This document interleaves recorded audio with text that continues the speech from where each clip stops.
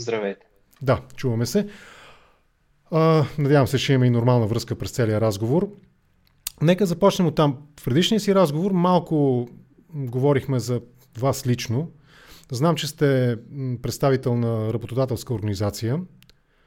Кажете малко повече за себе си. Каква е професията ви, каква точно е вашата организация?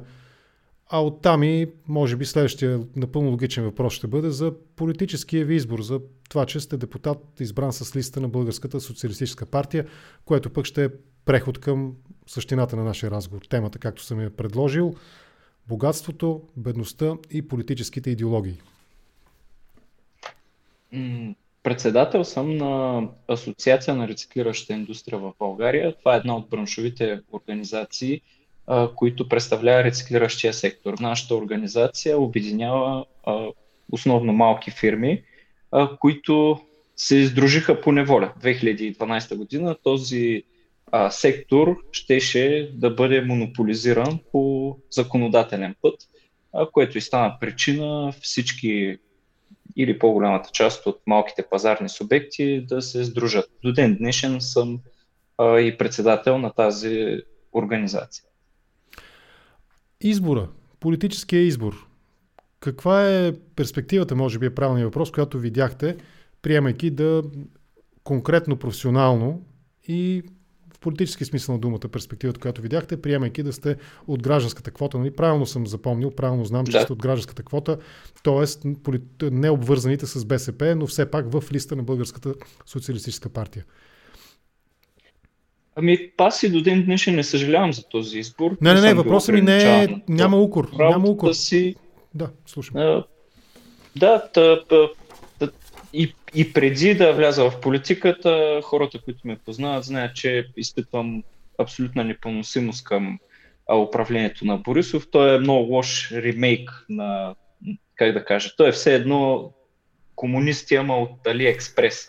Ако хората по-рано са имали някаква идеология... Доставени не от Амазона, от Алиекспрес доставени. Тук става въпрос за хора, чиято идеология е грабеж заради самия грабеж. Винаги съм имал, аз споменах и 2012, която ни сдружи и обедини. Тогава се борихме буквално за оцеляването си. Организирахме протести, затворихме държавни граници, въобще дни наред, седмици, месеци протестирахме, естествено, с много съмнителен резултат.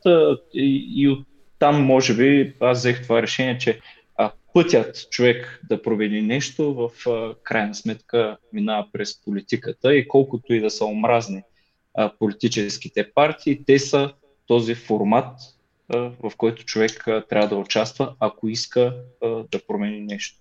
Аз слушах много внимателно днес, включително и по лични мотиви. Нали, имам нескрит интерес към дейността на един квазиполитически субект от Тройното трио. Те днеска имаха лайвстрим, нали, такъв опит за жив разговор със своите последователи, а и критици междувременно, нали, в Фейсбук. Там Арман Бекян каза нещо, което аз бих го абсолютно безрезервно бих съгласил с него, че окей, омразата към партиите е разбираема, но партиите правят и много добри неща. Нали, през партията се реализират конкретни политики. Тоест, ако човек иска, нали, да направи нещо добро, има два начина. Един начин е той самия да участва в политиката индивидуално или през партия, и другия е да делегира своето политическо доверие, представителност, да делегира представителност на конкретни избраници, каквито са народните представители. В този смисъл, понеже Борисов е събирателен образ, и това не го казвам с ирония, той е събирателен образ на злото напоследък. Всичко в сферата на политиката, на обществения живот, на икономическия и така нататък, дори и криминалния живот, сякаш кулминиране, сякаш той е наистина спотлайта, прожектор е насочен в него, с което аз в голяма степен бих се съгласил, но какви са тези перспективи, промени, по-скоро казахте, промени, които казвате, че вече е неотложно да се направят?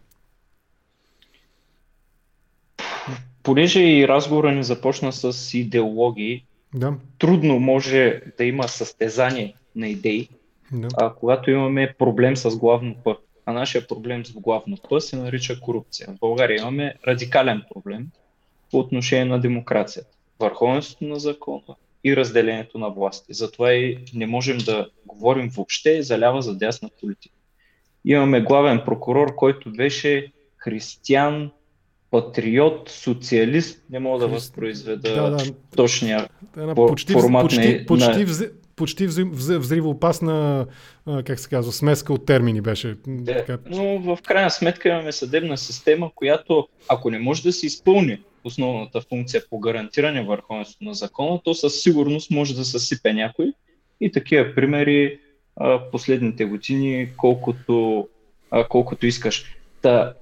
В този формат, в който се намираме, с абсолютно нарушено разделение на властите, защото министър-председателя очевидно не е подконтролен на законодателната власт на Народното събрание. Народното събрание е декор. И той е декор от години. Просто този декор стана ненужен.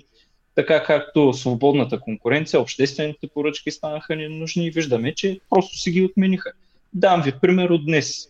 Държавата е наляла 4 милиарда лева в държавно дружество Автомагистрали, което преотдава на подизпълнители без конкурс, без конкуренция, без обществени поръчки.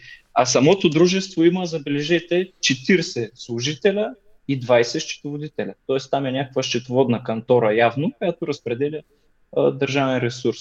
В тази ситуация определено първата ни задача е върховенството на закона, съдебната система, откъдето трябва да започнем, защото държавата се управлява на извънредни брифинги от някакъв щаб с съмнителен юридически статус, изобщо пълна бутафория. Демокрацията не е под някаква заплаха, тя си е в кома. Това е, сипвам си чай междувременно, докато ви слушам. Това е, може би, преход, естественият преход към основната тема. Искаше ми се да започнем разговора с това, ситуацията, в която се намираме, условията, при които живеем, или кризата, като някакъв събирателен, нарицателен такъв термин, изправя ли демокрацията пред локално и глобално също така, пред някакви рискове? Има ли фактори, които можем да ги определяме като атака срещу демокрацията? Признаци някакви? Връщам се на разделението на властите и на фигурата на олигарха. Защото в България, в политиката всички се замерват с олигарси. В повечето случаи без основание, защото олигарх е изключително, има точна формулировка. Това е фигура, която разрушава разделението на властите. Тоест олигарха трябва да има силно положение и в законодателната, и в съдебната власт, и в медийната, ако щете, и в икономическия сектор. Така една власт не може да контролира друга власт. Такива примери в България, колкото щеш за законодателна власт, която се използва в частен интерес. Така че оттам тръгваме, няма как да имаме повече свободна стопанска инициатива и естествено демократичният процес е под въпрос. Конкретни примери мога да дам много. Ето в България има хора, които от един ръждясал Опел излетяха директно в космоса и това необясним прогрес, естествено, буди много съмнение, защото ако в демократичните държави става дума за компании на 200 години, компании в иновативни сектори, които произвеждат електромобили и т.н. Тук става въпрос за преразпределяне на държавен ресурс. И може би един от големите проблеми, като говорим за богатство и бедност, хората правилно са казали, че малкият и среден бизнес храни народа, едрия бизнес в България храни политиците. Защото функцията на едрия капитал е да стъпи на чужди пазари и да се грижи за благосъстоянието, като добавя висока стойност върху своите продукти. В България едрия бизнес е политически обвързан в голямата си част. Той е обвързан с силови структури, с казвам на жаргон, с ченгета, и неговата основна функция е да щави собствения си народ. Тоест той задушава свободната стопанска инициатива в държавата. Доколко... Да. Довършете си мисълта, за да задам въпрос. Задушава инициативата? Задушава свободната стопанска инициатива. Да. Доколко обаче Доколко обаче тази основателна критика, нали, няма да крия, че съм съгласен в голяма степен с оценката ви за това, което в България бихме нарекли едър бизнес, в огромния процент с малки и може би се броят на максимум на пръстите на двете ръце, нали, изключения на примери, нали, за наистина чист, поне без съмнение в публичното пространство, голям бизнес наистина. Доколко обаче тези атаки, основателни критики, те са логически правилно формулирани и мотивирани, защото това, което ние познаваме, може би, ако вземем тези почти учебникови или поне вестникарски примери за такъв именно голям, крупен и силно корумпиран и корумпиращ, дори престъпен бизнес в България, всъщност това не са примери за истински свободен пазар, за истински свободни пазарни отношения и дори ако щеш за истински капитал, за истински капитализъм, за истинско капиталистическо мислене. Доколко е наистина мотивирана, логически вярно обоснована тази критика към едрия капитал, към едрия бизнес в България, тъй като ние нямаме, моето лично убеждение, че ние сме далеч от пазарната икономика все още. Много далеч. Хайде пак някой актуален пример. Васил Божков. 700 милиона липсващи данъци, съмнения и то доста основателни. Че но в същото време НАП казват, НАП му отговарят на питането, нямате задължение към НАП и той сега е на път да си възстанови, поне според медийната информация, да си възстанови, нали, позициите на хазартния бизнес. Така е. Тук можем лесно да проследим законодателните инициативи, които са осигурявали периметър за работа на този едър в кавички бизнес. Можем да проследим много лесно тези огромни капитали, които никога и въпросните 700 милиона липсващи данъци не биха могли да се реализират без чадър на високо държавно ниво, за какъвто и самия, нали, той твърди. Само че там, когато нали, говори в посока на отношенията му с властта, прокуратурата е пасивна, в други отношения е активна и то това е основната критика към прокуратурата. Не, че не е активна, тя е селективна. Тя действа по едни казуси, други казуси не действа. Ето такъв пример и да речем още един актуален с братя Бобокови, които обаче са в реалния сектор. Те произвеждат продукт, бизнес на 4 континента, световно признат продукт, общо взето индустриалци, каквито в България има малко. И ако те са нарушили закона си, има съответно ред как да се понесат последствията. Те в България бяха прегазени. Аз не знам човек как може свободно да планира десетилетие, 20 години напред или както говорихме големите компании на Запад, които имат по 200 години история, при положение, че конюнктурата в България общо взето ден за ден и пред очите на цялата държава и ние хора бяха буквално размазани от регулаторните органи, хиполент. Въобще примери колкото иска човек. Наистина сме много далеч от свободния пазар. Държавата общо взето е там, където няма място. Дам пример от нашия сектор, че съм специалист в него. Държавата силно регулира сектора с отпадъци. Да речем, човек плаща своята такса смет, но общината му наема фирма. Тоест с неговите пари му се предоставя услуга, върху която той няма никакъв контрол. Там държавата регулира жестоко. Там обаче, където държавата трябва наистина да има роля, по охрана на обществения ред, да речем, държавата е абдикирала. В селата хората са оставени на произвол. Тоест, където има някакъв ресурс за разпределяне, силна регулация, защото монопол става именно по пътя на регулация. Където държавата има роля, здравеопазване, образование, охрана на обществен ред, държавата е абсолютен провал. Тоест, просто трябва да я върнем там, където е мястото и да я извадим от там, където няма място. Да, здравеопазването може би ще бъде една от нишките на разговора ни. Преди това, доколко е справедливо обаче да фокусираме цялата тази критика в един политически субект и неговия лидер по една проста причина. Според мен тези проблеми, които сега виждаме, тенденцията по тяхното формиране далеч не е само през последните 10 години, през които ГЕРБ почти еднолично, въпреки патериците, които ни ги подпират, управляват страната. Това са по-скоро процеси, които са започнали значително по-рано, в едни доста по-ранни години управленски, и един от най-ярките примери за подобно корумпиращо упражняване на властта е тройната коалиция, в която левицата беше водеща. Тоест, доколко е справедливо да посочим само единствено ГЕРБ, без да погледнем пред историята, генезиса, как се стигна до ГЕРБ и върху какво стъпи ГЕРБ като наследство. Самия Борисов каза, нали, аз заварих едни чекмеджета, нали, пълни с едни папки от Станишев. Логиката на това изказване със сигурност е, че и той е наследил нещо от предишните.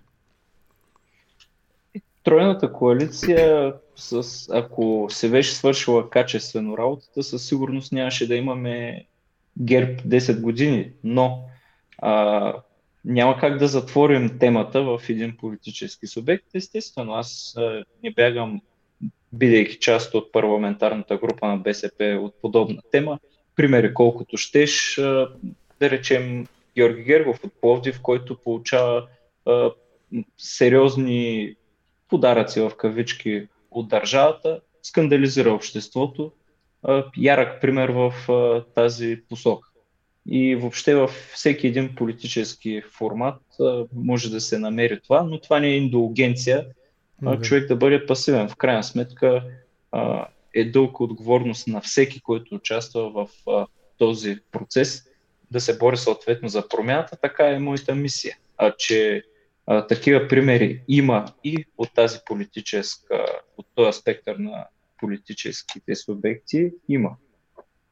Добре.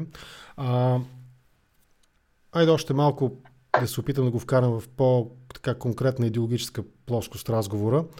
Тежките условия, при които живеем, стана дума за това. Нали, аз в уводните думи казах, нали, че оговаряйки си среща с събеседник на кафе, всъщност се сетих, че няма къде да отидем да се видим на кафе, нали, защото кафенетата са затворени с всички проистичащи от това, нали, икономически последици и за бизнеса, а и за потребителите на голям спектър от услуги.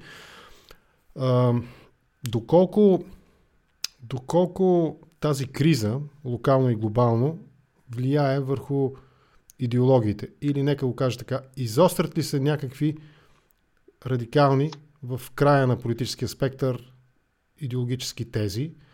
Отправят ли се по-радикални послания, включително и по тази ос, нали, богатството, бедността, богатите, които са по дефолт лоши, бедните, които са по дефолт много прогресивни и трябва да бъдат защитавани само защото са бедни, примерно, независимо от причините, поради които са бедни, може да е чисто субективно, някой просто да е пройдоха и лентяй, нали, и сам да е решил да води такъв живот. Примери могат да бъдат дадени със сигурност.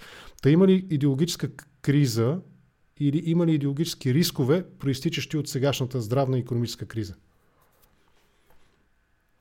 Моя поглед все пак отвътре показва, че тази криза повдигна особено темата с ролята на държавата.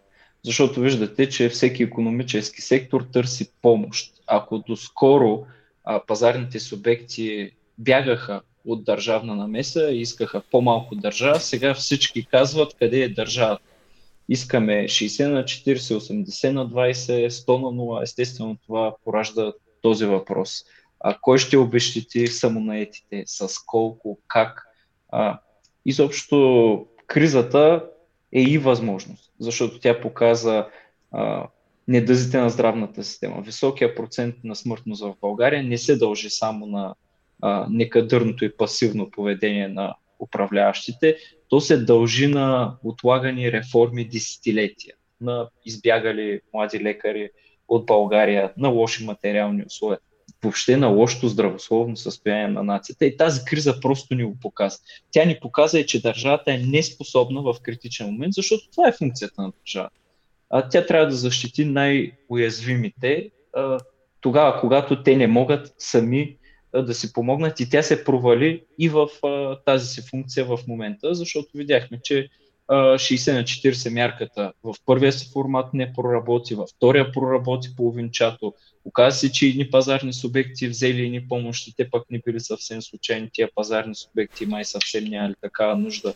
Други, от които имали нужда, пък съвсем не можели да стигнат до тази подкрепата. Според мен настоящата криза особено остро постави този въпрос. Иначе бедността и богатството са винаги били, според мен, с основание ще бъдат основа на идеологията на политическите субекти. Бедността е най-отвратителната форма на насилие. Родител да гледа гаснещото си дете, защото няма средства за лечение. Това аз не мога да си представя по-ужасна форма на насилие и това естествено и ще бъде основна тема в политиката с основание. Това е интересна теза за бедността, че е най-отвратителната форма на насилие. Преди това обаче, ще се върнем на това, като говорим за бедността, не е ли лицемерно, ще използвам тази думичка, не е ли лицемерно да се... по-скоро нека да тръгнем оттам. Извън социалната функция на държавата, както вие описвате, да се грижи за тези, които са най-уязвими, разговорът за пределите на държавата е много ясен критерий за политическата ориентация на партиите и на политиците. Кои други според вас съществени елементи, характеристики на държавата, кои са другите основни, нека да е краен въпроса, кои са другите основни характеристики на държавата, извън това, което ви опискате, което аз бих го определил като една социална кауза или дори социалистическа теза. Не влагам никаква негативна оценка в това, но кои са другите основни характеристики на държавата според вас? Държавата, особено в тази система, в която се намираме, е сбор от бизнеси, на върха на които стои държавата и тя трябва да балансира между всички тези интереси. Една от големите беди в момента е, че на върха на държавата стоят хора, които никога не са отворили нищо.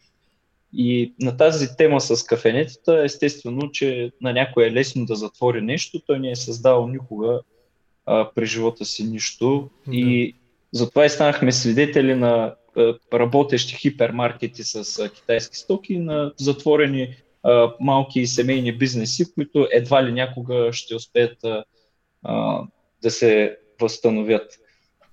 Но отношенията между държавата и бизнеса, между държавата и гражданите е точно като отношенията между родител и дете.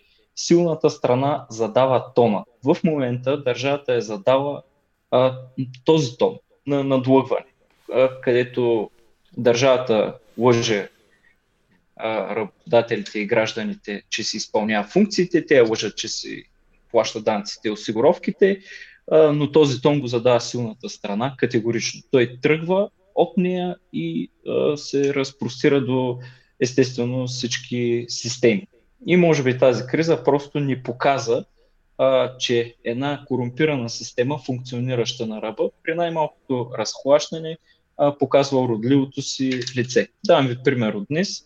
Държавата плаща през частните болници лекарствата 7 пъти над пазарната им цена, защото, видите ли, те ни провеждат търгове, там няма конкуренция, няма обществени поръчки. И един текст, който трябваше да спре това, просто изчезна от Министерски съвет по трасето до Народното събрание, чудодейно се изпари. Днес вкарахме обратно този текст и той не беше гласуван. Тоест, докато ни убеждават, че се грижат за нашето здраве, всъщност едни хора правят много пари. Каква е тяхната идеологическа убеденост, аз не мога да кажа. Но съм убеден, че здравеопазването и образованието не могат да функционират като пазарни системи, те не могат да бъдат търговски субекти, а всъщност в момента те са точно такива. А там, където трябва да има свободна инициатива, свободна конкуренция, е точно обратното. Тотална държавна регулация, по пътя на който се създават монополи, тези монополи генерират корупция. Тоест просто е наобратно системата у нас. Може би не го формулирах много ясно въпроса. По-скоро исках да чуя и това, което казахте. Нали? Окей, приемам отговора. Исках да чуя за функциите. Кои са основните функции на държавата? Нека малко по-общо да го задам въпроса. Или малко по-различно по-скоро. Кои са основните функции, освен социалната функция, на грижата за тези, които имат нужда? Те са основните функции на държавата, се определят в обществения договор. И нашия обществен договор е казал много ясно и точно кои са основните функции на държавата. Тя трябва да гарантира свободната стопанска инициатива, върховенството на закона, разделението на властите. Държавата трябва да осигури недискриминация за всички по религиозен и всякакъв друг признак. Всъщност функциите на държавата, просто и ясно, като юрист го казвам, когато човек нали, търси правилния отговор, най-добре да отвори закон. В случая аз не намирам пропуск, макар че Конституцията беше обект на посегателство съвсем скоро, оцеля за щастие. Ако говорим за автора на Конституцията най-новия, със сигурност е посегателство. Дори в моето неюридическо разбиране по въпроса, Данил Кирилов посегна по един много нездрав начин, да го кажем така. Там в последния формат на прословутия нов гербаджийски ред никой не признава авторство. Питахме дали е Данил Кирилов, не разбрахме. Десислава Атанасова никой не признава авторство, но пък то е забележително просто визията на едни хора за обществен договор в България и това е автентична визия, извън шегата. Тези хора виждат България по този начин. Знаете, имаше предложения там, дори да има законодателна инициатива на главния прокурор. Тоест има в България хора, които наистина си представят такава държава. И естествено има хора, които по терминологията на Борисов с 200 нали, щяха да избягат от такъв ред. Щяха да оправят нещата. Преди нас мъдри хора са предвидели, че такова време може да дойде и съответните механизми да не дойде. И станахме свидетели как тези механизми сработиха и мнозинството беше спасено. Всъщност нали, Конституцията беше спасена от двете парламентарни групи на БСП и ДПС, което сега знам, че много хора няма да го приемат, но нали, това е факт, че това беше най-малкото това е въпрос на чисто математическа логика в парламента. Нали. Най-малкото е необходимо да има механичен сбор, едното да е повече от другото. Аз ще се опитам да продължа да търся отговор на въпроса. Ако приемем по моите разбирания, като основни функции на държавата защита на вътрешния ред, т.е. върховенство на правото, защита на националната сигурност, т.е. суверенитета и границите и защита на личната свобода, частната собственост, предприемачеството, както вие го казвате, тези три не са ли достатъчни? Какво още според вас трябва да има като функция на държавата? Държавата и основните си функции не изпълнява. Ако я върнем към основната й роля, това е достатъчно. Пак казвам и повтарям, че с риск да стана банален, че държавата в момента е точно там, където няма абсолютно никаква работа. Добре, окей, разбирам. Приемам отговора. Да продължим нататък. Примера, който дадохте нали, за тази мрачна картина, нали, за майката, която гледа как детето й умира, защото примерно няма пари за лечение или защото няма условия за лечение, болницата затворена или както и да нарисуваме тази мрачна черна картина.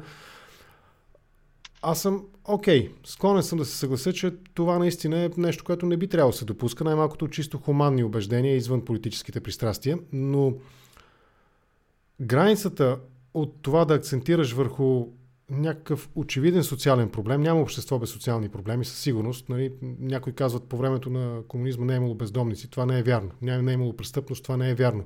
Не е имало алкохолизъм и наркомания и това не е вярно. Има достатъчно документи на държавна сигурност разкрити в тази посока. Нали, че и престъпност е имало, и наркомания е имало, и нали, така нататък.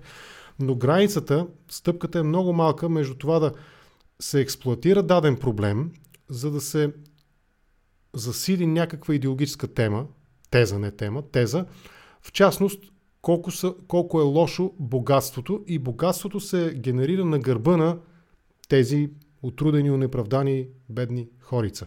Това не е ли политическо лицемерие? Защото далеч богатството далеч не е само и единствено това. Една от 19 век, може би, концепция за експлоатация нали, на отрудените пари и така нататък. Днес богатството има много по-различни измерения и то сякаш влиза в едни съвсем различни категории при нормални условия, в нормално функциониращи държави, при които тези три основни неща, за които аз говорих преди малко, нали, тези условия са изпълнени. И то се свежда наистина до трудолюбие, до интелект, до предприемчивост, до законова рамка, в която да можеш наистина на 27 години да имаш 27 милиарда. Нали, Фейсбук собственика, когато беше на 27, го оценяваха на толкова. Тоест не е ли лицемерно да се използва един такъв проблем, който със сигурност е значителен, особено ако ти си потърпевш от него, ако ти самия си участник в този проблем, нали, по някакъв начин, и да се генерализира и да се обобщава, дори атакувайки устоите на това, което се опитваме да изградим като общество, а именно наистина свободно, демократично общество и свободен пазар, при който качеството на труда и услугите определят твоята реализация.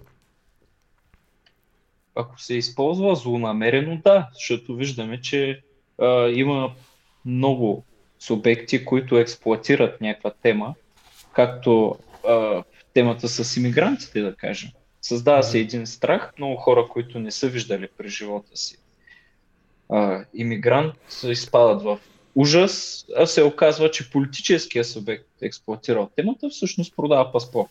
Нали, това е така най-кратката версия на експлоатация на политическата тема. И има такива примери, но когато един проблем действително стои, той не може да не бъде обект на, нали, основа на идеологията на политическа партия и в това вече не намирам нищо лошо. Когато, както казваме, и богатството е генерирано по втория начин, естествено това буди неодобрение и когато не е така, естествено трябва да адмирираме. Проблема в България е, че най-старите икономически субекти са на 30 години, а първичният им капитал много често е съмнителен. Тоест на нас не трябва още много наистина време, да не кажа поколения, за да преодолеем това, за да еволюираме достатъчно. Добре, възможно ли е, възможно ли е, според вас, доколкото вие разбирате на казуса, възможно ли е лявата политическа мисъл да се примири най-сетне с това, че ще има богати хора и ще има и бедни хора? И тази, нали, логиката там за социалния асансьор, разговарях вчера с моя събеседник, господин Панев, по този въпрос. Логиката, че, нали, трябва да затворим ножицата. Далеч не е задължително това да се случи с едни идеологически постулати от зората на Съветския съюз, да речем.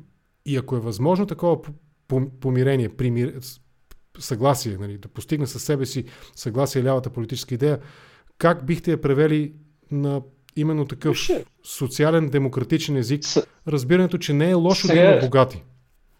Да, има теми, по които чисто идеологически съгласие няма да се постигне, както днес решиха да увеличат извънредния труд на 300 часа, естествено БСП се противопостави с всички възможни инструменти на това. Тук съгласие няма да се постигне, но пък според мен съгласие много лесно може да постигнем, че това, което първо трябва да решим е корупцията и тази структура, която експлоатира държавата в собствения си интерес. Сега главният прокурор просто стане едно лице, което се превърна в охранител на този модел, но този модел не започна с този главен. Той не започна и с човека с ръждясалия Опел, нито с Илия Павлов. Реално те са продукт на една друга скрита система, която наричаме паралелна държава, но всъщност те е основният фактор за лошото икономическо положение, благосъстояние на българския народ. Тук мисля, че много лесно може да постигнем съгласие и няма ляво, няма дясно, либерално и консервативно, когато става въпрос за това. Ако успеем, защото пълна победа над злото няма и да има, но пълно щастие да вкараме, и пълно щастие не може да бъде. Успеем да вкараме в едни нормални граници това, да възстановим върховенството на закона и разделението на властите, оттам нататък спокойно вече можем да конкурираме тези идеи, но мисля, че в момента ситуацията наистина не го предполага. Не можеш да бъдеш на ляв и десен, при положение, че в момента има една цяла паралелна държава, която не дава 5 пари кой е ляв и кой е десен. Тя действа по съвсем други закони и принципи. Борбата с тази паралелна държава, дълбока държава, овладяна държава, тази борба може да бъде реализирана с различни методи. И аз ще продължавам да търся отговор на въпроса как да ги оценим по политическата скала тези методи. Например, импровизирам в момента. Един начин е да се дадат някакви допълнителни свръхсили на държавата, свръхрегулация, свръхрепресивна мощ, нали, едва ли не с посочване.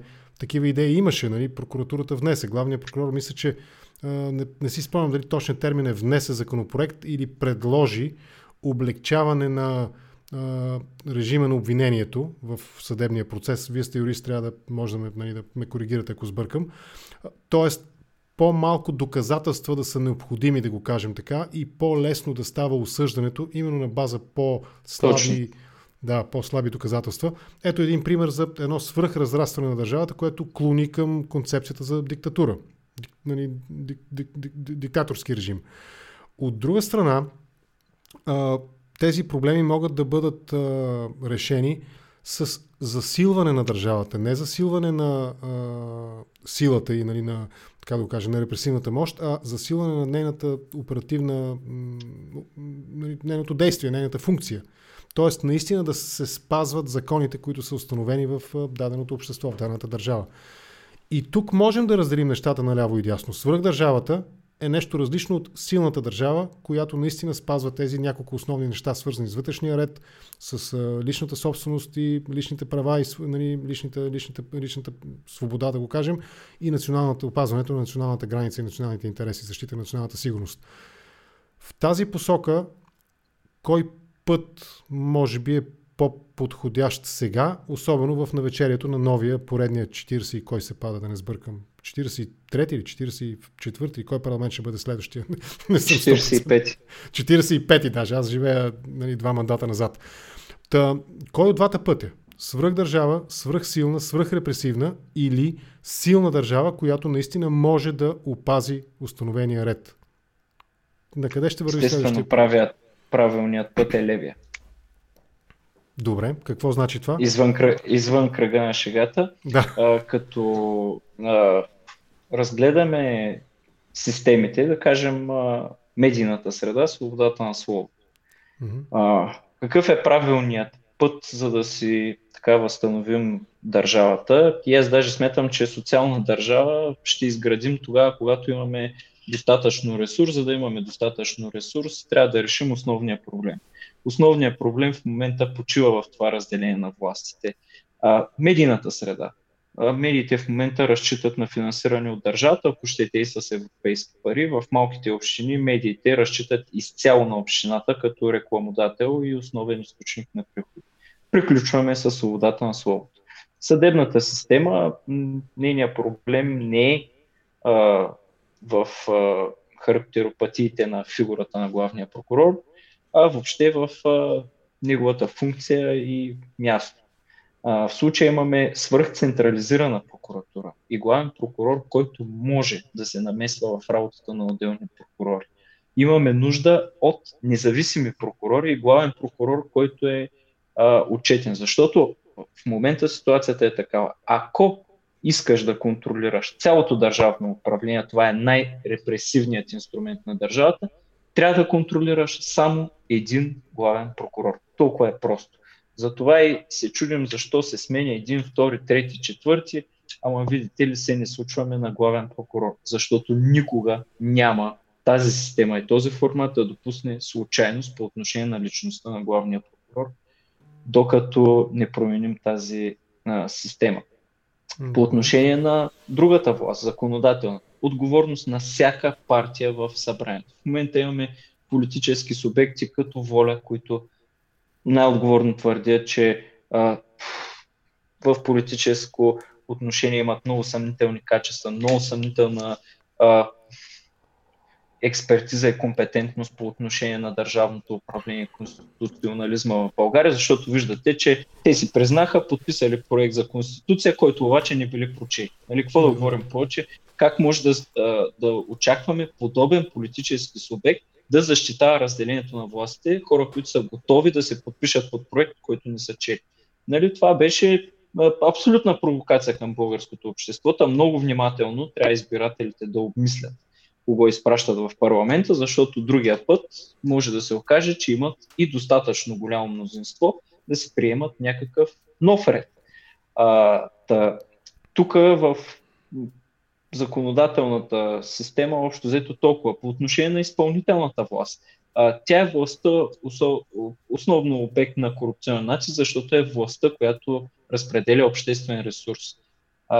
И виждаме, че общо взето тя успя да подчини законодателната власт, именно по този механизъм на едноличната власт на Борисов, но очевидно тук трябва да се търси също дебат как това да не се допуска и то, ако щете, е на едно конституционно ниво. Ние казахме, че сме готови да водим този дебат. Ако щете да направим промени в Конституцията, но не и в формата на това Народно събрание, защото то и според мен и според колегите си е изчерпано. Добре. То няма легитимност просто да предлага нов обществен договор, дори промени в сегашния обществен. Нека да излезе малко извън темата на разговор и да включим, въпреки че ние говорихме и за това, да включим малко хората, които ни гледат. Лоров ни гледа в YouTube в момента и пита следното. Господин Божанков, Румен Гечев спомена за вдигане на данъците. Аз ще отворя една скоба. Приемам думите на Лоров за валидни. Не знам точно кой цитат има предвид. Добре би било, ако задавате въпроси, тези, които следите контракоментар, да вадите конкретен цитат, за да не се налага да импровизираме върху преразказ на думи на даден политик или който какъвто и да било друг човек. Та той казва, спомена нещо за вдигане на данъците. Имате ли информация, ако БСП дойде на власт, дали ще работите в тази посока, защото народът, цитирам, настръхва, когато чуе за такава дясна мярка вдигане на данъци? Това наистина ли е така и обсъжда? Не става дума за вдигане на данъци, става въпрос за друг модел. Дам пример с подоходното семейно облагане. Значи няма как да стимулираме млади семейства да имат повече деца, като дадем 20, 30, 50 лева на калпак или нещо друго. Тук е въпрос на държавна политика, която в голямата си част минава през данъчната политика. И дам конкретен пример. Ако едно семейство има доход 2000 лева, но има едно дете, държавата не облага процент от този доход, защото семейството трябва да отглежда детето си и той има определени разходи. Обаче ако има 4 деца, има 4 пъти по-големи разходи, съответно държавата не облага 4 пъти по-голям размер от този доход, за да може семейството да си отглежда децата. По отношение на прогресивната скала, тук става въпрос за то си има точни измерения и те са разграфени, как и по какъв начин да се въведе тази система. Тоест, това е част от идеите, с които БСП ще влезе в предизборната ситуация, надпревара, именно с идеята за въвеждане на прогресивното данъчно облагане. Така ли да разбирам? С една обаче много разумна скала. Тоест, това, че на БСП дължим плоския данък, да го забравим. Ако властта в следващия парламент е в червено, да го кажем в нашите политически окраски, най-вероятно ще станем свидетели на опит да бъде въведено прогресивно данъчно облагане с една, както казвате, много разумна скала. Такъв дебат ще има. Какво значи разумна скала за прогресивното облагане? Казахте, за семейства с едно дете с 4 деца, съответно да не се облага. Това е какво друго включва? Облагане, но включва естествено най-големите доходи се облагат с по-висок процент, като обаче най-ниските се облагат по-леко. Това е в общи линии. Аз смятам, че е справедливо. Не мисля, че някакви сътресения може да доведе. Аз дори като представител на работодателска организация смятам, че и бизнесът е съвършено окей с идеята да плаща повече, но не да плаща повече за услуги, които не получава. Тоест, окей сме да плащаме по-високи разходи, да речем за пътната мрежа, но не сме окей 4 милиарда да потънат в една държавна фирма и да се разпределят до един кръг от субекти близки до властта. Окей сме да плащаме повече, но насреща трябва естествено да има съответната услуга. В момента, колкото и повече да плащаме, ако държавата харчи 7-10 пъти по-високи разходи за закупуване на лекарства през здравната система, естествено, че тези пари никога няма да стигнат. И ако обложим с 600% данък хората, тези пари отново няма да стигат при тия темпове, с които в момента се източват. А тази идея... Естествено, тази данъчна политика върви с реформа. Първо реформа, после промяна в която и да е система, защото както и да променим данъчната система, не спре ли това, няма как да помръднем от мястото си. Пример в Закона за държавния бюджет, вдигане на заплатите на администрацията. На кой обективен икономически признак се случва това? Тоест имаме по-високи приходи в държавната хазна, по-добри резултати от държавната администрация, или имаме реформа, която намалява нейния брой, съответно спестяват се разходи, вдигат се заплати. Няма обективен критерий и частните субекти, малкият бизнес е длъжен да догонва държавния сектор, само че на него никой не му увеличава доходи. Той страда от икономическата криза с намалени доходи. От другата страна държавата казва плюс 10, плюс 20, плюс 30% за държавния сектор и в общи линии държавния сектор купон, в частния сектор мъка. В държавния сектор няма криза, в частния сектор двойна криза. Нали, това положение, докато не бъде реформирано на обективен признак е какво означава електронно управление, електронни услуги, електронна администрация, минус 50% числеността на администрацията, увеличание за заплати, чак тогава. Данъчната политика идва на второ място и това важи абсолютно за всеки сектор. Помните, че ГЕРБ промениха данъчната политика, между другото в правилната посока по отношение на данъците на автомобилите. По-старите и замърсящи автомобили трябва да плащат по-голям данък, по-новите и по-екологични автомобили по-малък данък. Но това стана без реформа в сектора, т.е. без техническия контрол. В България се регистрират коли, които дори не би трябвало да се движат по пътищата. И когато няма реформа, промяната в данъчната политика всъщност доведе до абсолютно нулев резултат по отношение на замърсяване на околната среда, автопарка и въобще състоянието на сектора. Водещата дума е реформи. Добре, понеже ако приемем, че наистина аз съм съгласен с това, че реформи са необходими, нали, за водеща дума нека да определим реформа. Споменахте нещо за обема на администрацията. Освен разумната схема на прогресивното облагане, обема на администрацията, държавната, обсъжда ли се в вашите кръгове или не се обсъжда? Какво имам предвид? Увеличението на заплатата, нали, на държавните служители може да не е толкова спорен от политическа гледна точка въпрос, ако тя бъде сведена, държавната администрация, до някакви разумен размер на численост, разумна численост.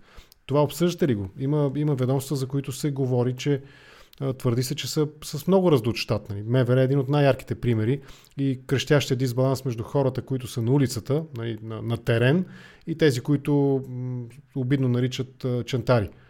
Тези въпроси обсъждат ли се при вас?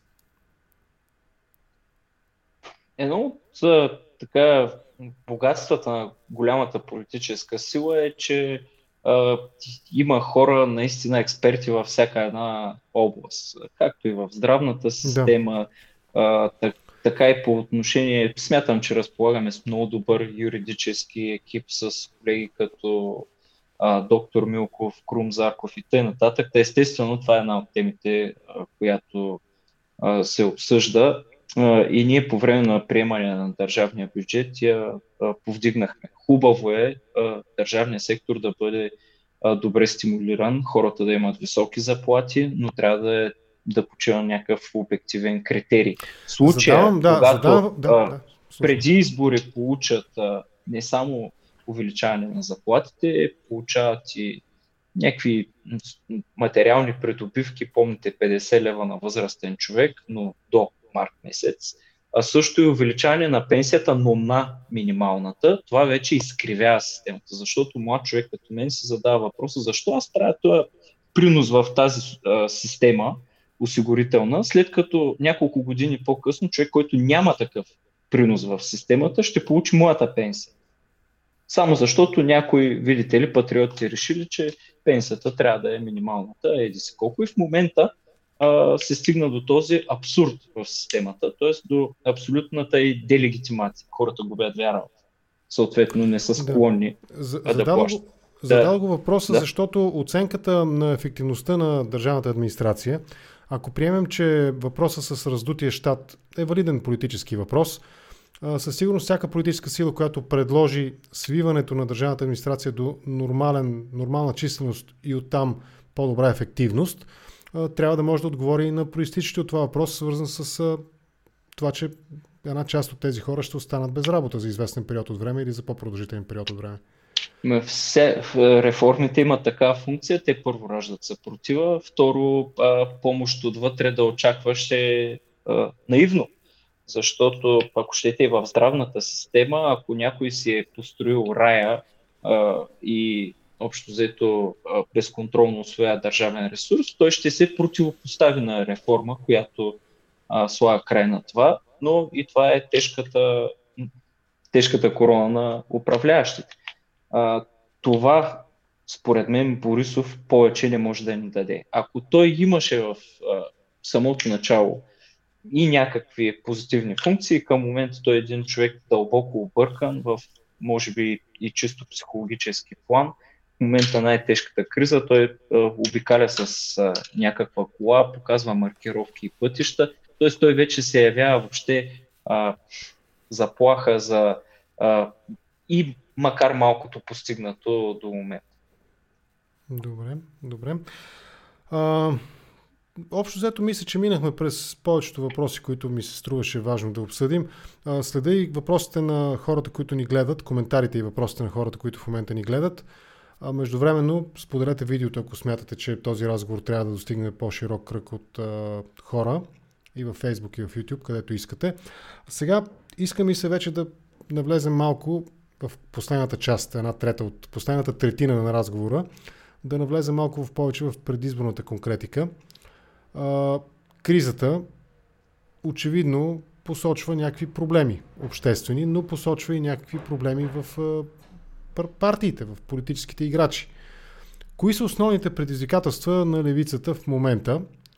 И отговаряйки на този въпрос, също така ще ми бъде интересно да чуя и втория производен въпрос. Нещата, които казахте, примерно за прогресивното облагане и разумната скала на прогресивно облагане, както казахте. Имате ли индикация, че подобни идеи се подкрепят от извън парламентарни играчи в момента? Има няколко основни, които така очевидно имат шанс да влезат в парламента. Тоест, може ли да разчитате на подкрепа извън парламента, защото вътре в парламента не вярвам ГЕРБ да приемат логиката. Може и да стане, не знам, но не ми се вярва да приемат логиката да заменят плоския данък с прогресивно облагане. Не ми се вярва и патриотите, въпреки че кой знае, може па и те да се съгласат, но ми се струва, че ще има опозиция в сегашния парламент, може би ще има опозиция. Има ли индикации за подкрепа на тези идеи извън парламента, тези, които в момента са активни и им дава шанс социологията да бъдат представени в парламента? Изкуството на политиката е да убедиш включително хора с различни разбирания в полезността на своите идеи, но започвам отзад напред. Извън парламентарната въобще опозиция, ако щете неправителствен сектор, имат много голяма роля, защото един от проблемите е, че в момента много хора в България нямат политическо представителство. По една или друга причина, но тези хора си съществуват, те са важна част от българското общество и в голямата си част много качествени хора са останали без политическо представителство.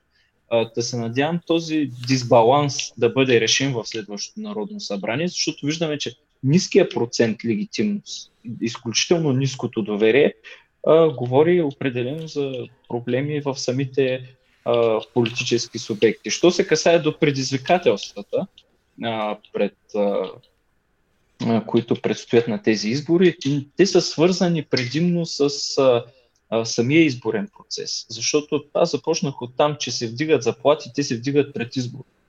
Днес ГЕРБ раздадоха стотици милиони на българските общини. От една страна ни очаква бюджет на дефицита, който ще се финансира през заеми.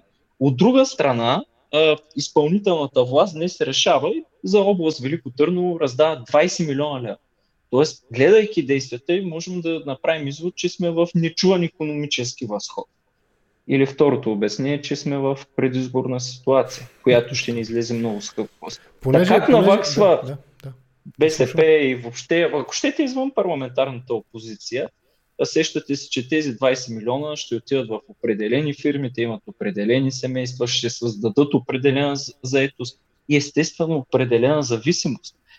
Така се противопоставяш на толкова мощна икономическа и медийна машина на избори, е основното предизвикателство не само пред БСП, смятам пред всички политически партии, включително тези извън парламент. Хареса ми тази да. Хареса ми парафразата на... Да, довършете. Самия политически, самия изборен процес с повече усилия ще го опазим.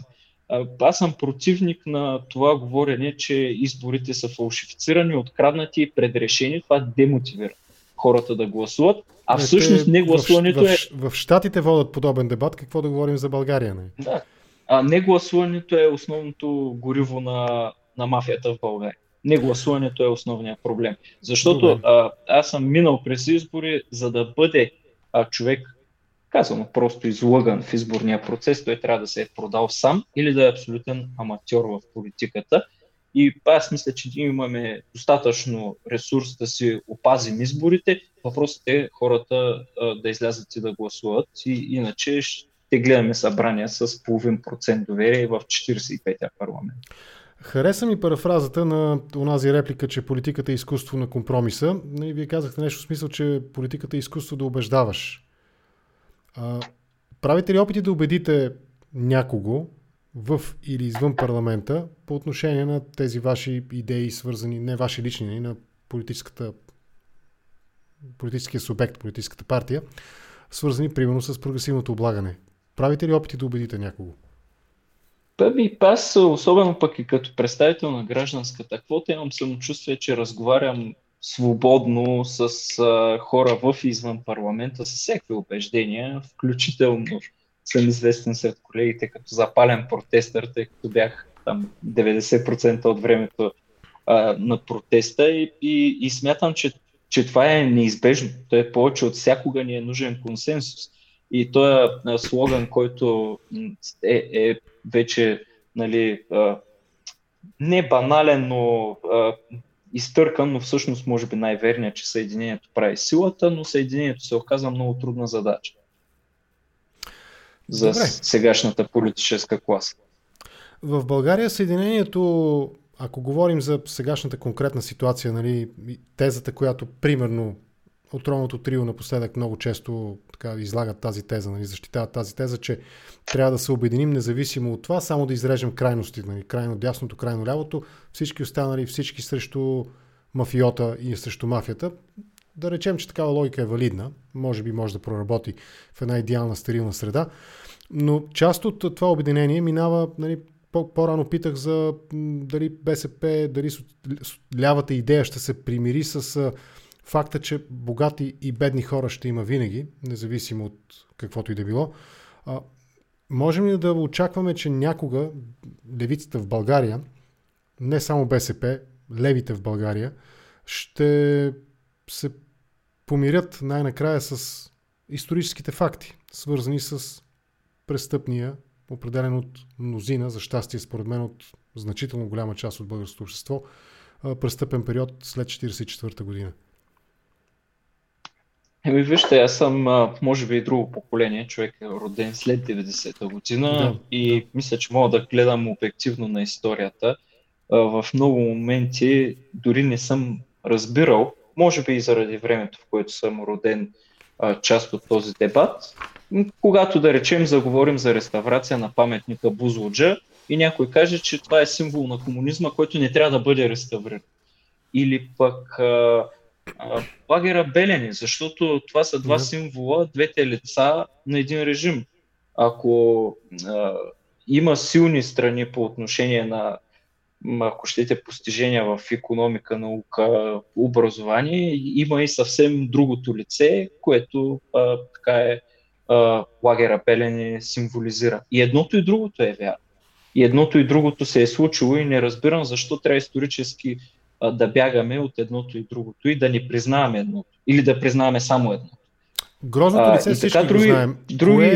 Други държави, които са минали през сходни исторически перипетии, така поддържат общо взето своята история и не се срамуват както германците съвсем открито и спокойно говорят за своята история, по унгарци, ако щете, имат страхотни музеи. Открития и спокоен германски разговор за историята, за нацистското минало на Германия, по никакъв начин не означава позитивна оценка. Докато у нас, струва ми се, все още има опит да бъде оправдано от това, включително и ще стъпа върху вашата теза за грозното лице и по-доброто, по-човешкото лице, придавайки някакъв почти митични измерения на доброто по това време. Кое е доброто лице? Ако мога да направим някаква съпоставка от кое е доброто лице, със сигурност аз като човек заед с рециклираща индустрия, мога да кажа, че в България в момента, противно на схващанията, е една от държавите, която има изключително силна металургия. Най-големите субекти в тази индустрия в цяла Европа, едни от най-големите, са именно в България. Но те не са субекти създадени сега. Те са субекти създадени в онова време. И понеже мнението е полярно, тогава е имало икономика, ама според едни тя била непазарна, затворена, фалшива и 90-та година просто е рухнала при отварянето на пазара. Според други пък била перфектна и новия строя се съсипал. Всъщност истината не е в черно и бяло, тя е в сило. Субекти като Стомана Перник, като днешния Аурубис, ако щете, са съществували и тогава, съществуват и днес. И тогава системата на образованието е произвеждала перфектно подготвени кадри. Между другото, това е запазено в момента, защото тези заводи от първи курс субсидират, обучават и взимат на работа кадри за металургията. И няма прекъсване в този процес. Тоест, със сигурност не е черно и бяло. Ето едно позитивно лице. Аз крайностите в този разговор, те не ни произвеждат в момента никаква добавена стойност. Ако някой отрече и каже, това там е било абсолютно фалшиво, или друг пък каже, не било си е на всичко розово. Ето и свободата на словото. Една от страните, които определено аз не мога да си представя като млад човек, че някой може да ме ограничи в движението ми отвъд границата на държавата, в политическите ми разбирания или пък в, не дай Боже, литературата, която чета. Сега в момента сме в абсолютно другата крайност на деградация на обществото, лумпенизация на голяма част от хората, които са функционално неграмотни, фалшиви новини, поток от новини, които хората дори не могат да различат истинската от фалшивата новина поради и сериозни системни дефицити. Тоест, ако имаме от една крайност в друга крайност, аз не мога да направя съпоставка, коя всъщност е по-добрата крайност. Но мога да кажа в чисто личен план, без да ангажирам политическата сила, че слабите страни и на двете положения са, че човека никога не е бил в центъра и на двете системи. Едната система е поставила партията и държавния интерес на първо място, ако щете и чисто конституционно тогава. Другата система в момента е поставила като основна религия парите, но и в двете системи, в случая, в тази крайност, в която се намираме в момента, тя не поставя човешкото същество на първо място и това са основните дефицити на двете. По някаква парадоксална причина те са много сходни. Обаче тази логика, дадохте пример металургичната индустрия, тя не е ли малко опасна? Защото за нацистския период също може да се каже, Хитлер е строил магистрали, на него дължим Volkswagen, Костенурката. Не чуваме такива неща, такива позитивни оценки на този период от страна на германците, или поне аз не съм забелязал да има. В този смисъл, не е ли хлъзгава тази плоскост, по която евентуално бихме адвокатствали в защита на онзи строй 44-89 в България, само защото имахме Кремиковци, Метал Перник, и още няколко подобни мастодонта? Аз не осъждам, правя някаква, според мен, Да. обективна оценка и то с уговорката, че все пак аз и една секунда не съм живял в различен строй. И това, което мен основно ме интересува е каква Голям полука, процент от какви избирателите ползи. също не са живяли в онзи строй, но пък биха гласували и под влияние на подобни теми, които ни обсъждаме в момента. Щом подобни теми имат влияние, значи те или техни близки са намирали Да. някакъв позитив в цялата работа. За мен този позитив, който трябва да имаме в момента е кои са били силните и слабите страни, но най-вече да гледаме напред в бъдещето. Аз наистина този пример го дадох като нещо, което е функционирало и продължава да функционира, като пример, че не може да гледаме в бяло и черно, защото истината със сигурност не е черно-бялата, просто има много Добре. нюанси, най-различни. Нека да завършим разговора с това. Как решихте БСП, как реши драмата с онова гласуване, което трябваше да бъде проведено? Гласувахте го, знам, че го гласувахте, но да разкажете около ваксините и парите, които са необходими за вакцинацията. Беше много интересна политическа дилема, при която съмненията за злоупотреба с пари се сблъска с иначе абсолютно справедливата и напълно резонна доктрина за това, нали, да се гарантира здравето на гражданите. Не, то няма никаква драма всъщност, никой няма съмнение, че ваксините са един от изходите от тази ситуация. Всъщност недоверието по темата е резултат, производно на недоверието към системата в момента, към управляващите, ако щете, защото хората знаят, че техният интерес винаги е бил последен и не могат да повярват, че в този случай не е така, а се касае за здравето. И нашата цел беше въобще в дебата в парламента, приемайки решението, очевидно става въпрос за европейска политика, очевидно България е част от този процес, който ни дава някакво спокойствие. Искахме да запишем в решението, още в събранието, че ваксините ще бъдат безплатни, защото имаше такъв дебат по време на PCR тестовете, бяха непосилно скъпи за много хора, което естествено доведе до влошаване на пандемичната обстановка в България. Искахме да успокоим хората, управляващите отказаха. Абсолютно това е един спор, който нямаше основание, той нямаше нужда от него, особено пък в този момент.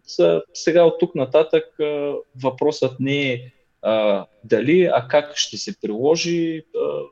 И аз се надявам този дебат да се води спокойно, защото виждаме, че много хора вярват не просто в въобще някакви вредни ефекти, те вярват в вредни влияния на 5G мрежата и т.н. Общо взето е и грижа на политическата класа много спокойно, внимателно и аргументирано да води своите последователи, защото много хора естествено връщат мнение и ние имаме особена задача в тази ситуация, в този труден момент, да приведем хората през това изпитание. Благодаря за този разговор. Явор Божанков, юрист по образование, по професия, председател на, как беше сега, кажете го вие, че аз го забравих, камера или как беше на... Асоциация на рециклиращата индустрия. Асоциация на рециклиращата индустрия, депутат в сегашния парламент, избран от гражданската квота с листата на БСП. Благодаря за този разговор, беше ми интересно да ви слушам. Лека вечер ви пожелавам. Лека вечер.